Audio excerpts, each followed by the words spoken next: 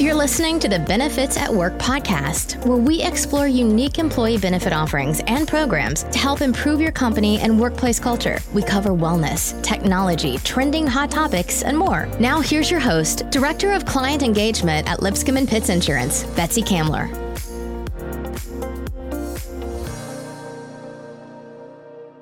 Hello and welcome to our Benefits at Work podcast. I'm Betsy Kamler, Director of Client Engagement at Lipscomb & Pitts Insurance, and today I have Melissa Donahue. She's a Director at Concern Employee Assistance Program. Hey, Melissa. Hey, Betsy.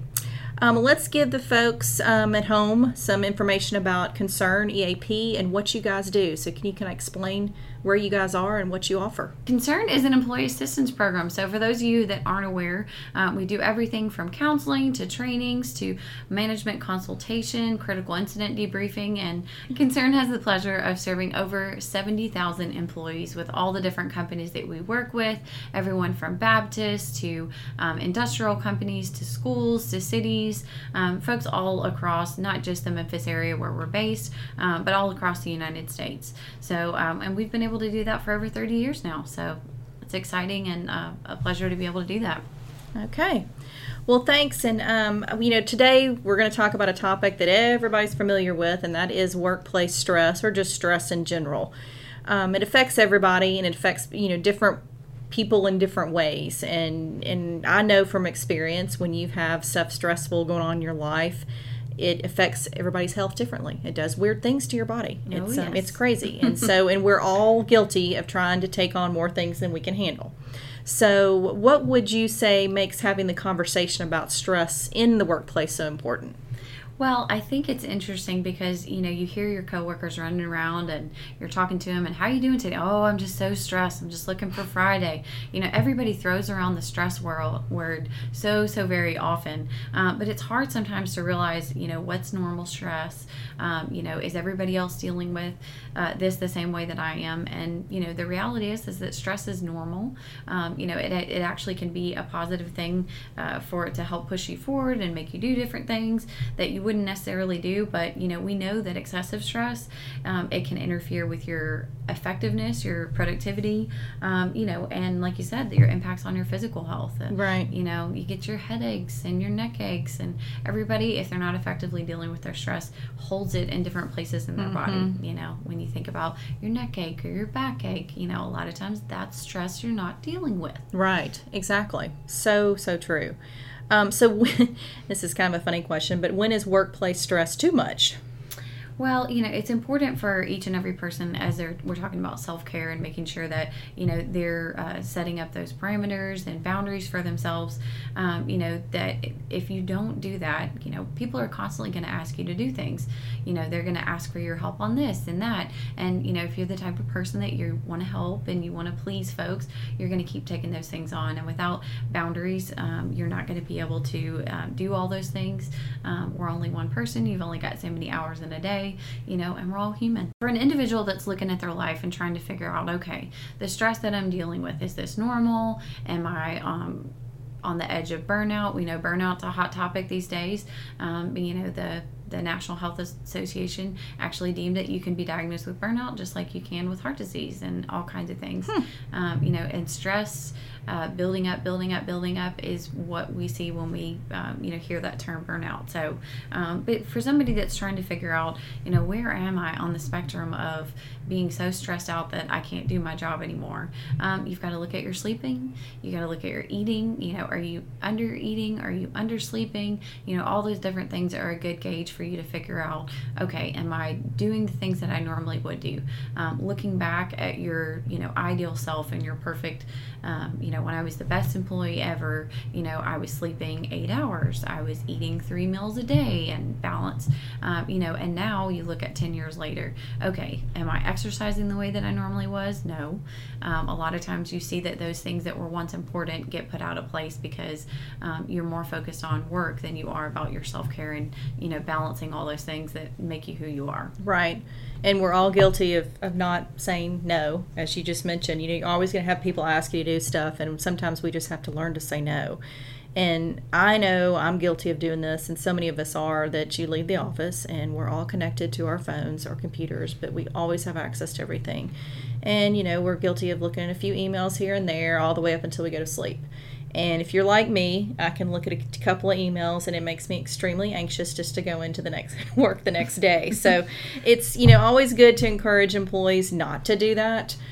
Some type of employees aren't even supposed to do that anyway, but at least just, encourage them to turn it off and it'll be there tomorrow. But again, we're all guilty of that. So absolutely. But what are some stress warning signs for employers and managers to look out for? Well, before I go into that, I do want to say you made a great point when you talk about email, because since we are so socially connected, a great conversation for managers to have with their employees.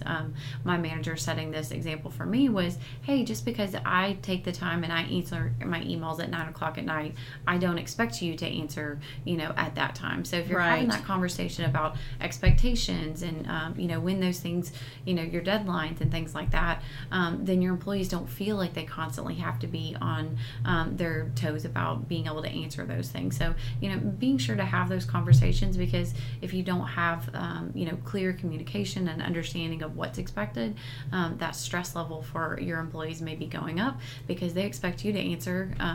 They're expected to answer as soon as that email comes in. Right. That's a very good point. Yeah. So true. And I definitely found that helpful, and grateful for my boss, for being clear about that. But, there's some definite things for each of us to look at in ourselves and our employees when it comes to seeing if somebody's on the verge of that stress getting the best of them. Because like we said, stress can be a positive thing. It can be a motivator. It can push us to, push harder, finish those deadlines. But when it gets to the point that somebody is overly anxious, they're irritable, they're depressed, and that's not their normal person, they may be the life of the office and the, person that's always gathering everybody together. But then, now they're the person that as soon as they come into the office, they're going straight to the work by themselves. A lot of times that's stress because they don't even feel like they can socially engage with their coworkers. So, but trouble concentrating. When you're stressed out, you are not working at your optimal self. You're not really able to focus. It's like how we always like to say that we're multitasking, but how well are we actually accomplishing all these tasks? But also, like we said, somebody socially withdrawn, changes in personality, sleeping, eating, all those different things. And, just somebody's outward appearance. If they're normally dressed well and they're coming into the office and, dressed to the nines and they're not themselves, those are definitely some red flags and things to look for, in yourself, but also in your colleagues, and may throw a lifeline out there and say, hey, I'm just checking in on you. And employees can do that with each other, but also definitely from up above. I think it goes a long way for employers to do that with the folks that work for them. Right. I completely agree. And what is there any recommendations that you would give, employers if they see these, signs in their team members? Absolutely. Well, if they don't already have an EAP, they can always make that recommendation. Some folks, when you go onboarding, people don't even know all the benefits that they have. Right. So making sure that, that they're clear about, here's the resources that you have. Probably one of the most common questions that we get when people call is, how much is this going to cost? Yeah. And so for employees to know that it's not an extra stress for them to pay for an employee assistance program, it makes it even more accessible for them and more likely for them to tap into that service. Mm-hmm. So, but helping people, sometimes people need, hey, why don't you take an hour of the day, get yourself organized, make a priority list. Employers saying, it's okay, we want you to take the time to do this. Them showing that behavior themselves goes a long way for their employees to see that, and modeling always goes a long way for them to also show that behavior in themselves. Right. And we've, again, I keep always compare, L&P, what we're doing, but we've also seen in other companies as well, is we try to offer, fun breaks once a month that we do. We may have chocolate chip cookies that we cook in the oven downstairs, or we'll have an ice cream sundae bar, coffee bar, whatever, just to kind of break up the day. And we've, honestly tried to focus it around like it's National Chocolate Chip Day or something, National, Ice Cream Day, whatever it is for the month. And we focus on that. So it gives our employees an excuse to stop working and come downstairs and get an ice cream sundae. Even if they don't want one, they can just come, chat with everybody for a while.